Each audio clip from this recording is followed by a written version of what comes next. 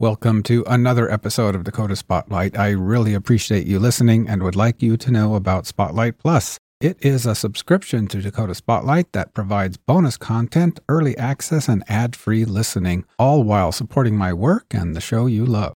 You can subscribe right in the Apple Podcast app or visit dakotaspotlight.com.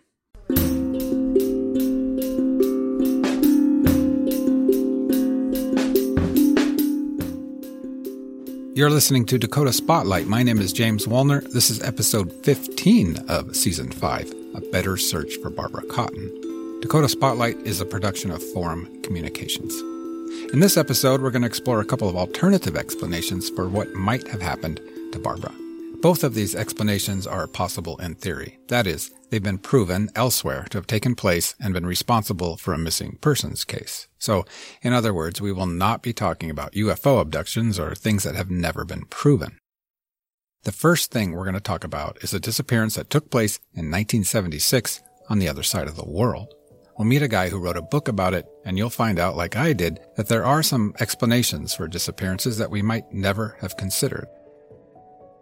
After that, we're going to talk about the occult, devil's worship, and explore some ideas floating around that maybe Barbara was a victim of some kind of cult.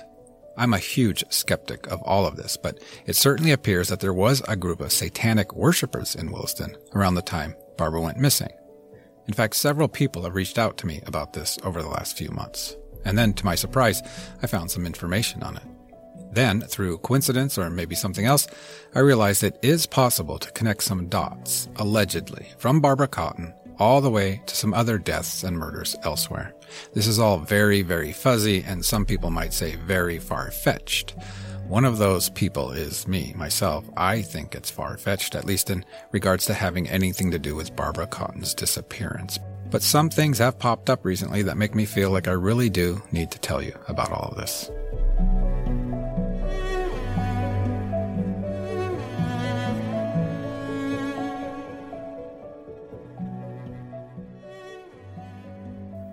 Let's travel to the country of Sweden to explore other ways people might disappear. In the year 1976, a man named Bo Johnson, aged 25, simply vanished without a trace in Stockholm, Sweden. Like Barbara, no body has ever been found. Like Barbara, all of his belongings were left behind in his apartment. And as in Barbara's case, when Bo Johnson disappeared, people and law enforcement jumped to conclusions. But I am not the foremost authority on this case, so I called someone who is. His name is Anders Sunderlin, and he lives in Stockholm, Sweden. Ja, hallå, Anders Sunderlin här. Hej Anders, det här är James. Jag förstod det. Hej på dig. Tack för att börja med. If you don't recognize that language, we are speaking Swedish, but I asked Anders to switch to English with me so you can follow along. Anders, thank you so much for taking some time with me. I am so excited to meet you. I just read your book a month ago. It's the most fascinating book I've read in a long time. So thanks for taking some time here with us. I really do appreciate to be a guest in your program. Can you tell us a little bit about yourself? I didn't realize you had written that many books. It looks like 18 or something. 18 or something like that. Yes, I'm a Swedish reporter, freelance reporter since more than 40 years. And I started writing books after about 10 years of reporting. And I'm still writing books on different subjects. And my last book that came in 2019 is about a disappearance in Sweden. That's my last book. And I write for different newspapers and magazines, and also do some teaching. Anders' most recent book is titled in Swedish Brevbäraren som försvann, which translates to The Mailman or Postman Who Disappeared. The Mailman Who Disappeared. It's a very fascinating story. It's a story similar to Barbara's case in that this person, this mailman, 25-year-old Bo Johnson, just vanished, never to be heard from again, and no body has ever been discovered. Nästa, Slussen. Byte till tunnelbana mot Skarpnäck. Mostly for you listeners in Sweden or Stockholm, Bo Johnson lived on the street Folkungagatan on the southern island of the city, Södermalm. In fact, he lived a stone's throw from where I met the mother of my two daughters, and where friends and I in the early 90s spent considerable time in a bar named Kelly's Bar near the subway station Medborgarplatsen. Bo Johnson, the mailman who disappeared, lived just up the street. Well, it was a few years before Barbara Cotton disappeared. It was in April 1976 in Stockholm, in Sweden. He was working as a mailman, and one Monday morning, he didn't show up for work at the post office near his apartment. The mail workers would start their day at 6 a.m. sorting all the mail before they headed out into the city to deliver it. This was not like Bo Johnson at all, to not show up for work without calling in sick or anything. He lived alone. Both parents were dead, and he had no brothers or sisters. When Bo Johnson did not show up for work, his co-workers were immediately perplexed. Several of his friends and co-workers called the police right away, but it would take several days before the police would enter his home. There, they found Bo Johnson's home undisturbed. There was food in the fridge. The only thing missing was Bo, his jacket, and shoes. It was like he just left, like he was just going to run out to the store or something, but never came back. His indoor slippers stood just inside the door. But Bo Johnson was not just a mailman. And he wasn't foremost a mailman. He was left-wing activist. A left-wing activist who took part in demonstrations and protests and so on in the early 70s, speaking out against the United States' involvement in Vietnam and other things. He was very involved. He was also a type of expert on the country of Albania, a communist dictatorship at the time. And he spoke Albanian. And he was working on a dictionary, Swedish Albanian dictionary. So he was quite involved in Albanian politics and friendship, in the friendship organization. Bo Johnson rubbed elbows in Stockholm with Albanians, activists, politicians, and embassy employees, and probably with ambassadors, too. Bo Johnson also liked to travel a lot, and when he did so, he traveled alone, mostly to Albania and along the West-East European border.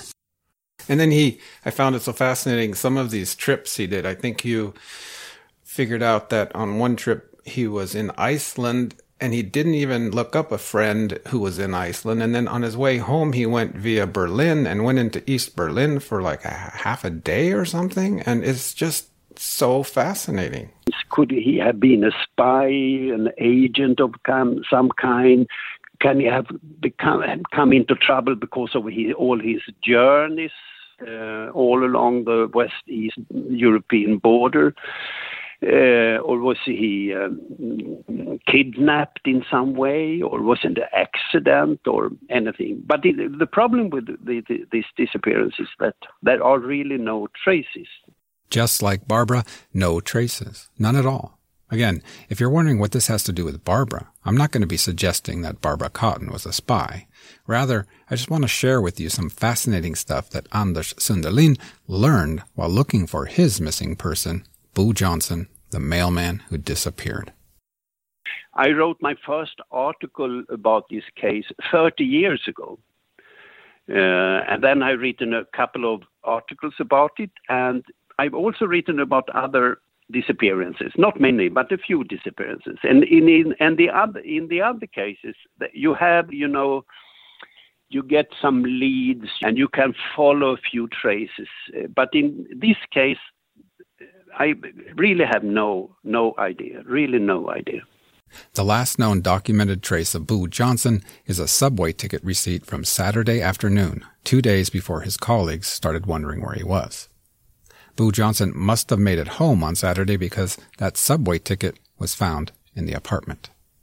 And, you have that subway ticket at around 4 p.m. in the afternoon from Christina Berg, the subway station, where he was at his meeting on that Saturday. And so they find that in his apartment. So he probably took the subway from Christina Berg to what would it have been, Medborgarplatsen or something, wherever? Yeah, Medborgarplatsen, in Stockholm, quite near his flat.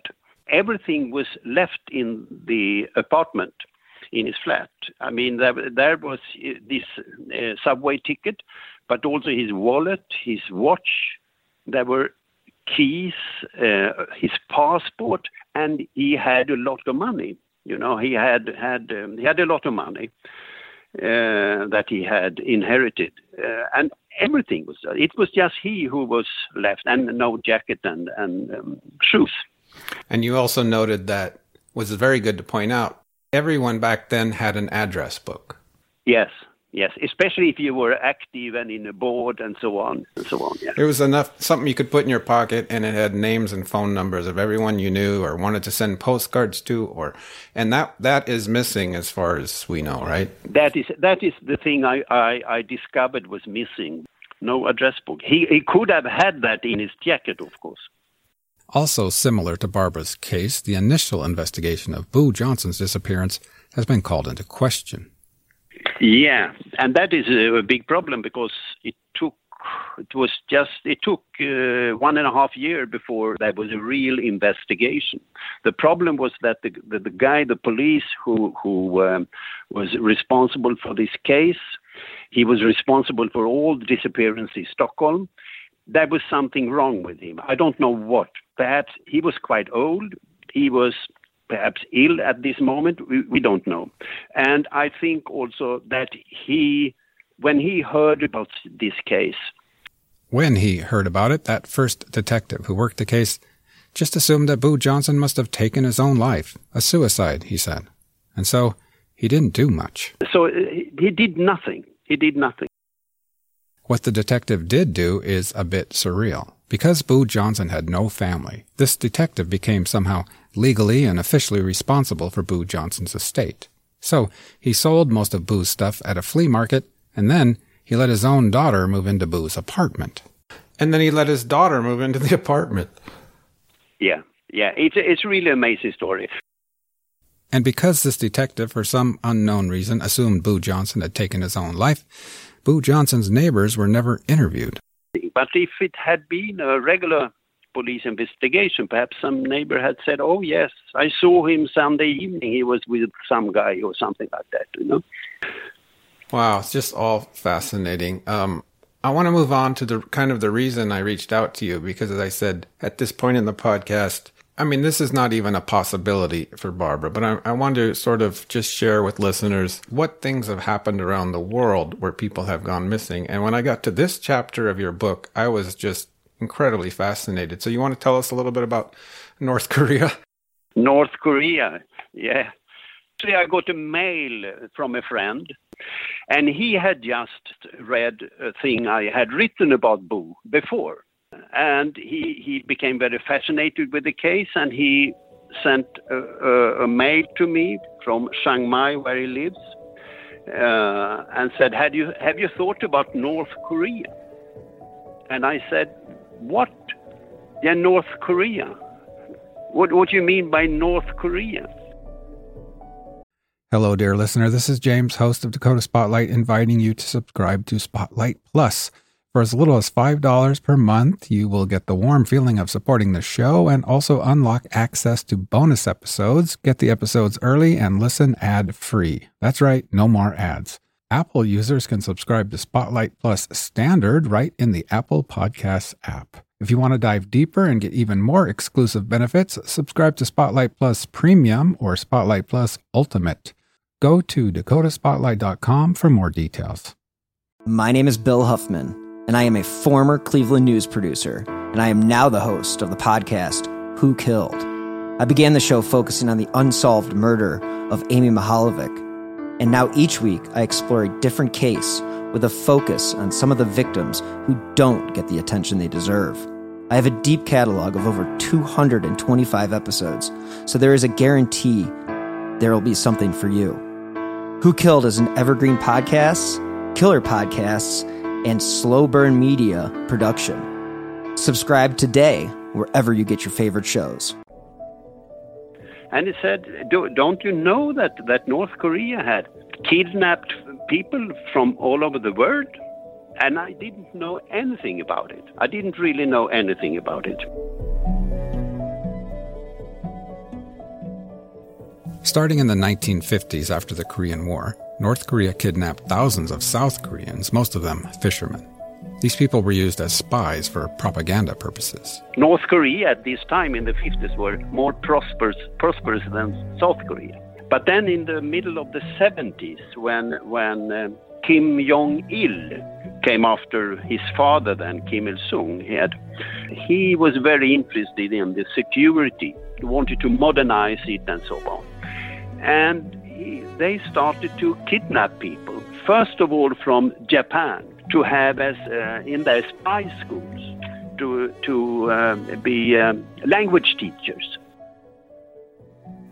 But North Korea didn't just need language teachers, they needed other people. They needed actors, for example, for movies. If they needed an actor who looked West European and they didn't have one, well, they could just kidnap someone from Italy, for example.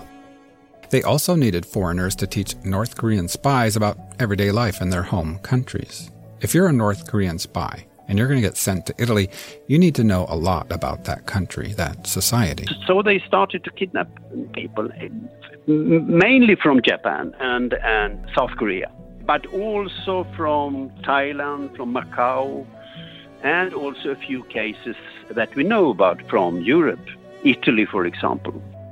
All of this started around 1976, 5 years before Barbara went missing. I don't think Barb is in North Korea teaching Koreans English or anything like that, but Bo Johnson in Stockholm, Sweden was a prime and perfect candidate. He was a left-wing activist, and he was good at languages, and he spoke Albanian and also other languages.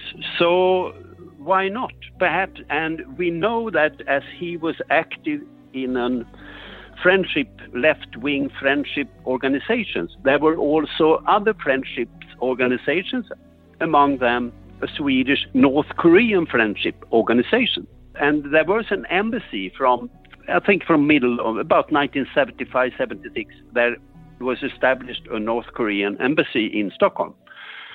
And they had parties there.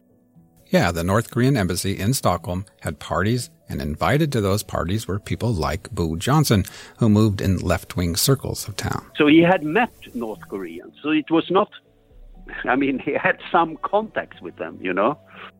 I don't know how they worked, but when they were picking out people to kidnap, I don't know if they were so humane that they cared, but if they were tried in their own minds, were trying to do it in some humane way. Busa had no sisters, no parents. He was alone, and he had all these languages.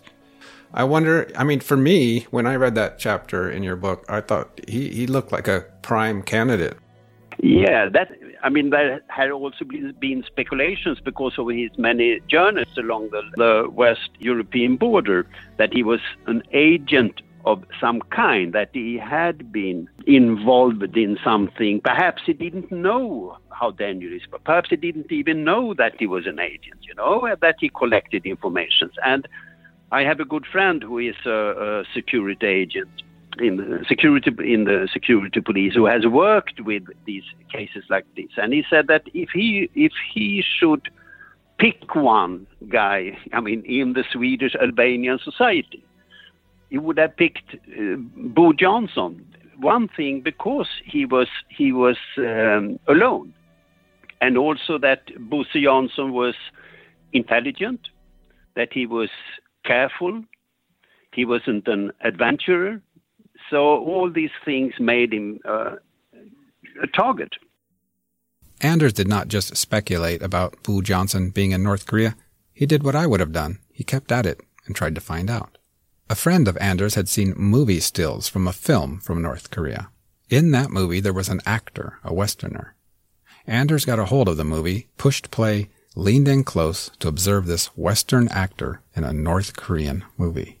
Could it be Bo Johnson, he thought? Who was tall. Bo Johnson was tall. He was a Westerner, but it was not Bo. No, it was not him. No, it was not Bo Johnson. Anders Sunderlin has not figured out what happened to Boo Johnson. Like Barbara Cotton, it remains a mystery. Unfortunately, Anders' book has not been translated from Swedish to English or any other language. But for my Swedish-speaking friends out there, I really recommend the book, especially if you've ever lived in Stockholm. It's a fascinating journey and exploration of Stockholm during the Cold War. Where can they get the book? At Adlibris or something? Oh, in the bookshop. And it's called, you want to say the title? Brevbäraren som försvann. The Mailman Who Disappeared. The Mailman Who Disappeared. Anders has listened to A Better Search for Barbara. I asked him if he had any advice for me. He said, read the police file. I said, they won't let me read the police file. He said, talk to the original investigators. I said, some are gone. The others have respectfully denied to talk to me. I asked Anders if he had any thoughts or theories about Barbara Cotton. She didn't run away because she left all the money back. So, I mean, and she wasn't politically involved as Boo Johnson. She wasn't an agent of some kind. She wasn't an expert on anything, you know. So she must, or it can have been an accident, of course, or murder, or someone were at least responsible for it. No, I really just wish you luck in this case, that you can disclose more things about this disappearance of this young girl. Many, many thanks to Anders Sunderlin for joining us from Sweden to talk about missing Boo Johnson. For all of you Swedish-speaking people out there, missa inte boken Brevbäraren som försvann av Anders Sunderlin, finns i bokhandeln och på nätet och även som ljudbok. Ohio is a land of mystery, from missing shipwrecks and lost treasure beneath her surface to strange phenomenon slicing through her skies. From myths that have evolved around historic events and people to the unsolved murders and disappearances that keep her communities wondering what happened. Find Ohio Mysteries on your favorite podcast app, and let's explore the inexplicable. OhioMysteries.com.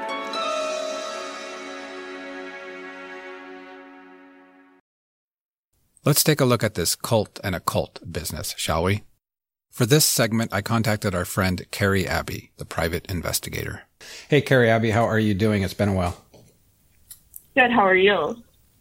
I'm good. I'm happy to talk to you today, and we're going to talk about something I've been kind of putting off because I'm very skeptical of the whole thing. And then all of a sudden, some things have happened in the last couple of weeks. I'm like, okay, I got to tell listeners about this. But we're going to talk about cults and the occult, which I think people use that word, sort of get that word mixed up. I'd actually just look this up. I have a great definition for it in this report from the National Center for the Analysis of Violent Crime. It was written by a former supervisory special agent of the Behavioral Science Unit, and it's called The Investigator's Guide to Allegations of Ritual Child Abuse. It was published in 1992. And in this article, Supervisory Special Agent Kenneth Lanning, it's not an article, I'm sorry, in this report, Supervisory Special Agent Kenneth Lanning has this great quote in here, and he says, "Occult means simply hidden. All reports of unresolved crimes might be regarded as an occult, but in this context, the term refers to the action or influence of supernatural powers, some secret knowledge of them, or an interest in paranormal phenomenon, and does not simply imply Satanism, evil, wrongdoings, or crime."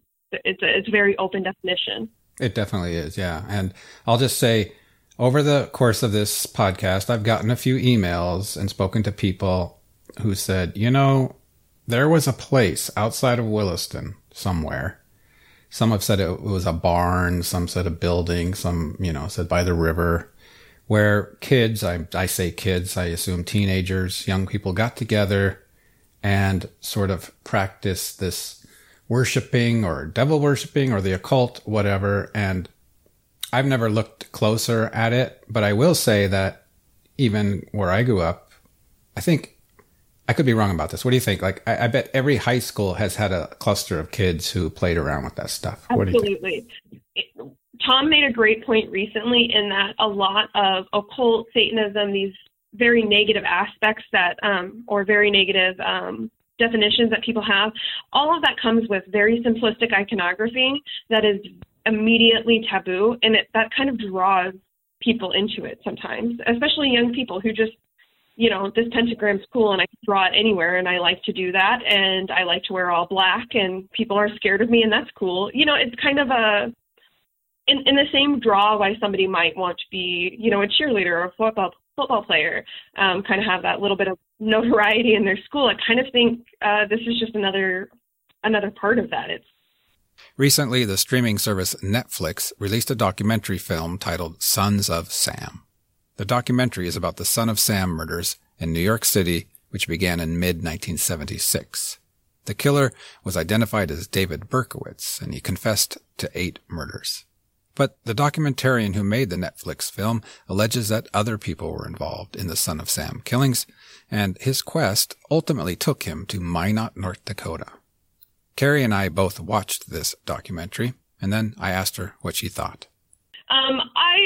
It's interesting. I couldn't help but notice that part of the issue that they covered extensively in that documentary was the problematic behavior of sensationalizing an incident like this, and then here they were sensationalizing it again in a documentary years and years later. Although I do think they kind of tied up some loose ends there at the end, and I appreciate that. The cops called the case closed. They had their man, but then... So then this investigative journalist kind of gets involved. What do you know about that? So Maury Terry, it was an investigative journalist who just took an interest in the Son of Sam killings and decided to, probe as far as he could with it. He's the one who uncovered the major link there to John Carr, who kind of played a minor role, according to David Berkowitz, in the killings, and that Sam Carr had a dog who may or may not have been possessed by the devil and was giving him orders to kill. So, convicted Son of Sam killer David Berkowitz had a friend named John Carr. Remember that name, John Carr. We'll be talking about him a lot. The documentary, based on the work of investigative journalist Maury Terry, suggests that John Carr may have been involved in some of the killings in New York. And then when this investigative journalist starts looking into this, he pretty much spent most of his life or a big part of his life until he passed away, looking into this. Mm-hmm. And he found some kind of occult connection. It had something to do with the location there in New York, or do you remember? Yes, there was a park that there was some believed satanic ritualistic activities. They said they had found some possibly sacrificed dogs, and there was some symbols drawn in like an abandoned house on this park property that they were associating with the satanic cult. And then the story goes to Minot, North Dakota, and this is in this Netflix documentary called Sons of Sam. In fact, Inforum.com published an article about this very thing. Like, this made local news, right? This Mm-hmm. Netflix documentary and the Minot connection to the Sons of Sam thing and the occult. So the connection is what? John Carr was here in Minot, North Dakota, and I'm not 100% clear on this story, but I believe he was here visiting his girlfriend who was stationed at Minot Air Force Base or had reason to be at Minot Air Force Base. And then, he ends up dying. John Carr, this guy who this investigative journalist believes was involved in the Sons of Sam murders, ends up possibly, I guess, killing himself in Minot.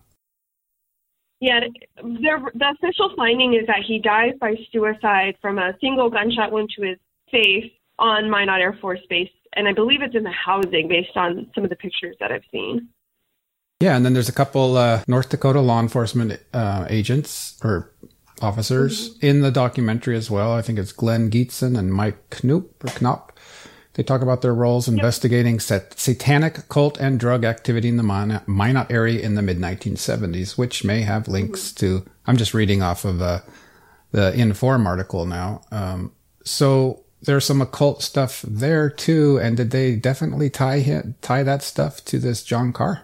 No, I mean, not that I can tell from any of the public news articles. Ward County Sheriff's Department, Glenn Geetson says that he knew there was cult activity going on in the Minot area, but had never seen it. Mm-hmm. And I put follow-up questions for that kind of statement. I don't know how you would know something. I mean, you can know lots of things without seeing it firsthand. There's not enough explanation for me there to understand why he was so sure it was happening. So just for everyone listening here, we are going to get to how this ties into Barbara Cotton. So this guy, John Carr, who maybe was involved in these killings and may have been involved in the occult or some kind of worship in this documentary, he kills himself in Minot. And there's apparently some activity going on in Minot with kids or whoever. There's something about dogs being killed, too. Do you remember that? Yes. I mean, I think you can kind of pit. I think if you asked anybody at any given time in any given place, they might tell you about some bad stuff happening with dogs, honestly. I think it's really easy for people to victimize animals. And obviously, I don't condone that by any means. But I think that it would be common if there's some kind of criminal activity happening, that if people are being victimized, like animals are likely being victimized as well. So everyone's wondering. So let's get into it's not a clear connection, but this is the reason I'm bringing this up. I felt like I should. There is sort of a weird connection to Barbara, or at least to Williston. So let's talk about, in this documentary, they mention, is it Phil Falcon? What was the deal with him in this documentary? Do you remember? So Phil Falcon is a North Dakota local friend of John Carr. And there's some kind of insinuation in the documentary Sons of Sam that Phil Falcon and John Carr were involved in some sort of satanic ritualistic cult here in North Dakota. Potentially some dogs killed and stuff, which we just spoke about. But... Mm-hmm.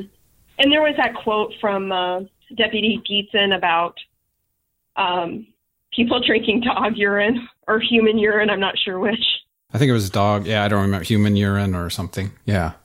Maybe dog blood and human urine. Right. So the interesting thing with Barbara Cotton's story is, if those of you who remember my interview with the gentleman named Daryl Lund, and he's the gentleman who had a memory of seeing Barbara Cotton downtown Williston. He thinks it was possibly the night she went missing. They even went to Cakes and Cones together. He remembers her asking him for a cigarette and his friend, and then another guy who potentially kind of looked like Frank De La Pena walking up and giving her a cigarette because they didn't have any left. Well, Daryl Lund, his companion, his friend that was with him that night, was Randy Falcon. And what have you found out about the association between Randy Falcon in our story with Barbara and this Phil Falcon in the documentary? Randy and Phil Falcon are brothers. Right. And as far as I can tell from anything, there's no crossover between John Carr and Phil Falcon with Barb Cotton. Mm-hmm. And we're talking, this occurred, was it 6 years before she goes? I'm sorry, no, it's only 4 years before she goes missing. There's no indication. I mean, at that point, Barb would have been 11 years old.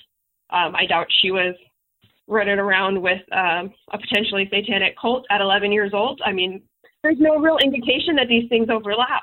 But I have confirmed with a member of the Falcon family that Randy and Phil Falcon are brothers. They are both now deceased, correct? I believe Randy is. Randy is for sure. I'm unclear about Phil. Well, maybe if he's not, we'd love to talk to him. I do think there's an obituary for him from February of 2013.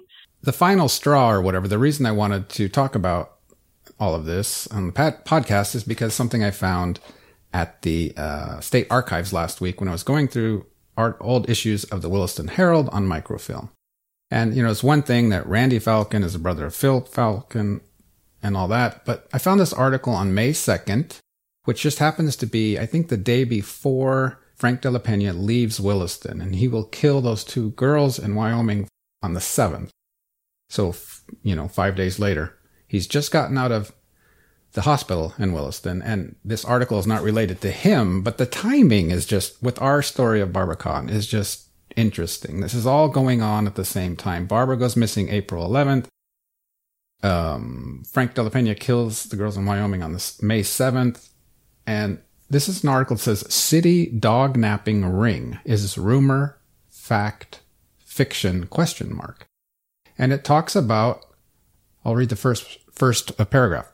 Rumors of a dog napping ring have been circulating recently in the Williston area, and while that may seem strange in itself, added twists make the stories sound almost bizarre. And then they bring up Phil Falcon. You know what's interesting is I have read Phil Falcon's sorry, and a cat just jumped up in my way.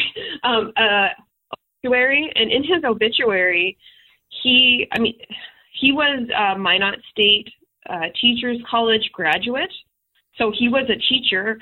I don't know what kind of connection he may or may not have had with like teaching. But he was a teacher. He was very active in his community. There's this line in here that says, Phil was a natural intellect, loved to read, and most of all plays guitar and create the gift of music. It's very kind of flattering towards him. This same obituary, by the way, does confirm Randy Falcon is his brother. I know Randy Falcon's not a completely unusual name, but this is from the Williston Herald from February 8th of 2013. It seems like it's possible he did kind of youth outreach type things. Second paragraph says, tied to a possible increase in the disappearance of purebred dogs in Williston may be a satanic cult with connections to a man who may have committed many of the Sons of Sam murders attributed to David Berkowitz, New York City's infamous .44 caliber killer.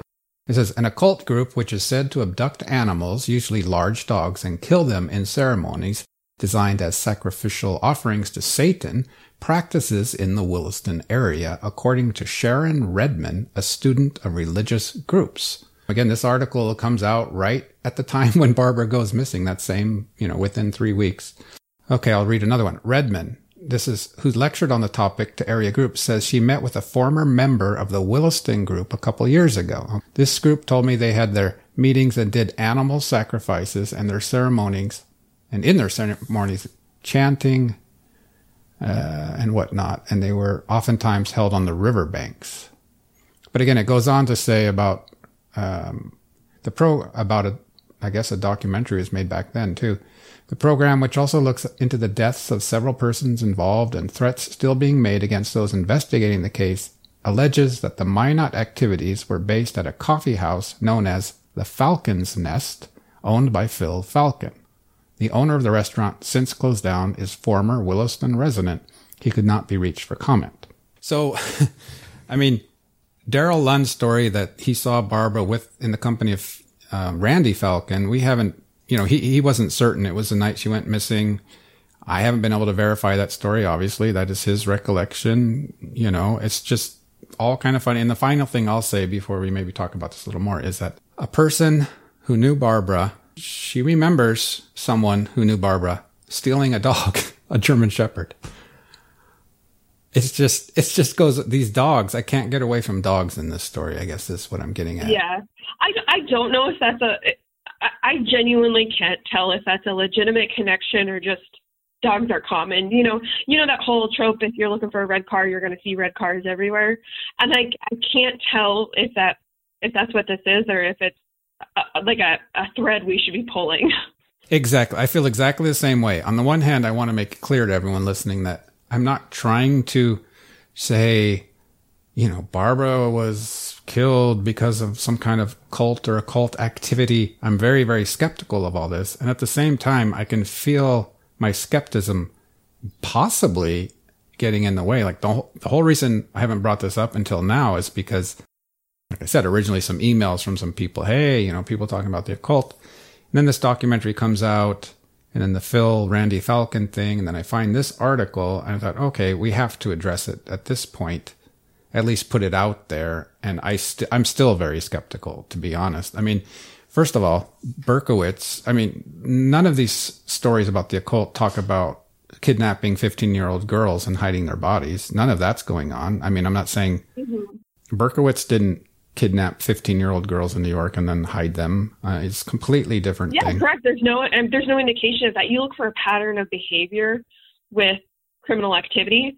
And there's lots of patterns of behavior for David Berkowitz. Everybody has patterns of behavior for all sorts of things, but none of the known patterns of behavior for David Berkowitz include kidnapping a 15-year-old girl and doing anything with her.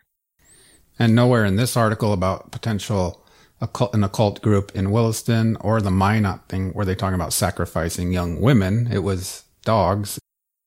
You can find patterns if you want to find patterns, but we're not seeing established patterns. We're seeing very minor links. And that's kind of what was signature with the investigative journalist Maury Terry, is he saw very small things and made kind of some logical connections. And when he didn't find the supporting documents that he was hoping for, or the supporting information that he was hoping for, he kind of moved on to the next thing and like, I can work this connection to death. Yes. And I can work this connection to death. And that's understandable. That is investigation. There needs to be kind of a sense of awareness to some degree. There's a really great quote from that FBI agent, Ken Lanning, that says, "The evidence wasn't there, but the allegations of satanic ritual abuse never really went away. When people get emotionally involved in an issue, common sense and reason go out the window. People believe what they want and need to believe." And I think that kind of can translate into a lot of this stuff, especially with anything related to satanic ritualistic abuse or the allegations around it, is people just get scared and they want to believe this thing. It's easier to believe this than something else. It's when you don't understand something and you want to shut it down. I always think of the assassination of John F. Kennedy, mostly because up until about 1995 or something, which was a while ago now, I read pretty much everything that had been printed about it, all the books. And I learned while reading about that you can find a conspiracy or the weirdest theory about things. If you look hard enough, you will find it. And to date, there are probably, 500 theories about what happened to JFK, at least 100. And some of them are sort of logical types of theories. And some of them are just out there that, I haven't heard the one that he committed suicide yet, but it's almost gets to be that absurd. That's actually something we didn't address that I think is really important. A lot of these allegations about satanic abuse, or the allegations about satanic activity in Minot, North Dakota, have links to these tunnels underground here in town. And there's two very reasonable explanations for these tunnels in town in Minot that I think people are commonly overlooking. Number one is that Minot was a huge hub and the Prohibition era and rum running and that sort of activities. And when alcohol was prohibited, Minot was a big port for that sort of thing. And the second one is, but there is an Air Force base here, and there's tunnels under lots of towns and cities in the United States. It's not that unusual. I think the value of this episode, let's put it this way. Tell me what you think.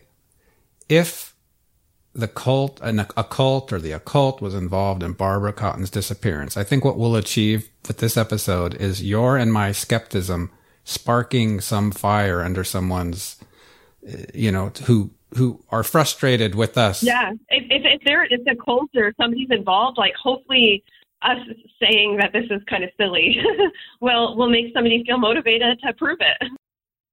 So let's just summarize here. Before the train comes, I'll let you take over a little bit. This Son of Sam killings in New York by Berkowitz. There's an investigative journalist, Maury Terry, who decides to look into this further and see if there's any other people who were involved in the Son of Sam killings. And he finds a connection with John Carr. John Carr then dies by suicide months later here at Minot, North Dakota. And from that connection, we know that while John Carr was in North Dakota, he had some contact with Phil Falcon, and Phil Falcon is the brother of Randy Falcon. And Randy Falcon, according to Daryl Lund, who we spoke with on the podcast, Randy Falcon was with Daryl the night they saw Barbara, outside the Plainsman building. They went to Cakes and Cones together. Is his recollection the night she went missing, or within that, sometime around then. And then I found this article on that very May 5th, 3 weeks after Barbara went missing, talking about Phil Falcon, the owner of the restaurant, or a city dog napping ring in Williston. And someone told me that who knew Barbara, remembers a friend of Barbara's stealing a dog. There was cult out activity, apparently, or an occult group in Williston that's in this article. Well, this has been great, Carrie. Thank you so much again. Before we sign off, how is the private investigations world treating you? It's been pretty rough recently, honestly. This job can be very emotionally trying, and I have yet to find a case where I don't get emotionally invested in one way or another. Even when it's not so much about, I don't even know how to say it. It's not so much about being emotionally attached to a defendant so much as trying to preserve somebody's rights to the best of the ability that I can from a distance, and it's very difficult. The job can be trying. All right. Well, thanks again, Carrie Abbey, for talking to me about this. It's been really interesting with all the stuff going on with this Sons of Sam documentary and the connection to Minot and the Falcon brothers, I guess. Thank you so much. Of course. I'm glad we got to do this. That's all for this time. I hope you enjoyed hearing about North Korea. And if you think Carrie Abbey and I are crazy, that we are way too pessimistic in regards to the possibility that people associated with cults or the occult had something to do with Barb's disappearance, I really encourage you to prove us wrong. I don't have to be right. I just want to know what happened to Barbara Cotton. Still planned for future episodes, a deeper dive into open records, what they are, how to get them, and why you should, and I do mean you. Also still in the plans, a trip to Montana to sniff out the places where Stacy Werder was and where he died. Thank you so much for listening to this episode of A Better Search for Barbara. I'll see you next time.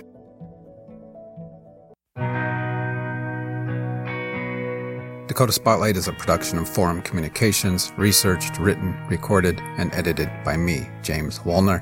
This season is dedicated to my daughters and to all daughters everywhere.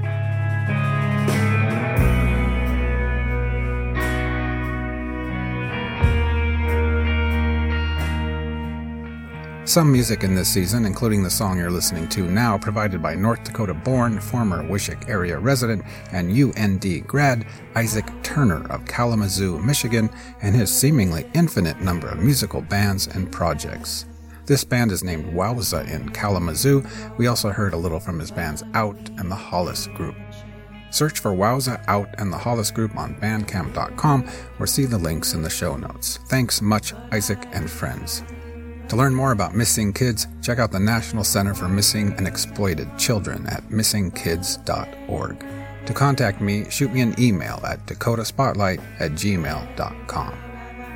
If you're loving this season, please tell your friends in real life and on social media and give me a review and a rating on Apple Podcasts. And why not come and join us at the Dakota Spotlight Facebook group? Thank you so much for listening to this episode of Season 5, A Better Search for Barbara. Be safe, stay warm, and see you next time.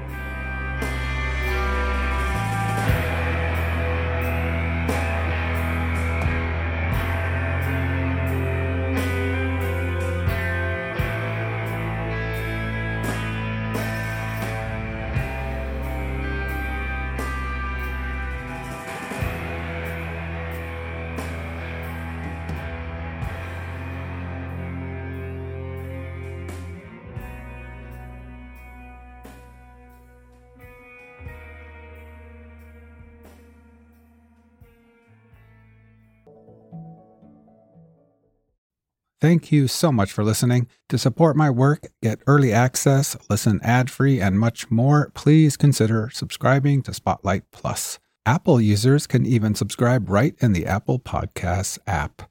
Learn more about Spotlight Plus at dakotaspotlight.com.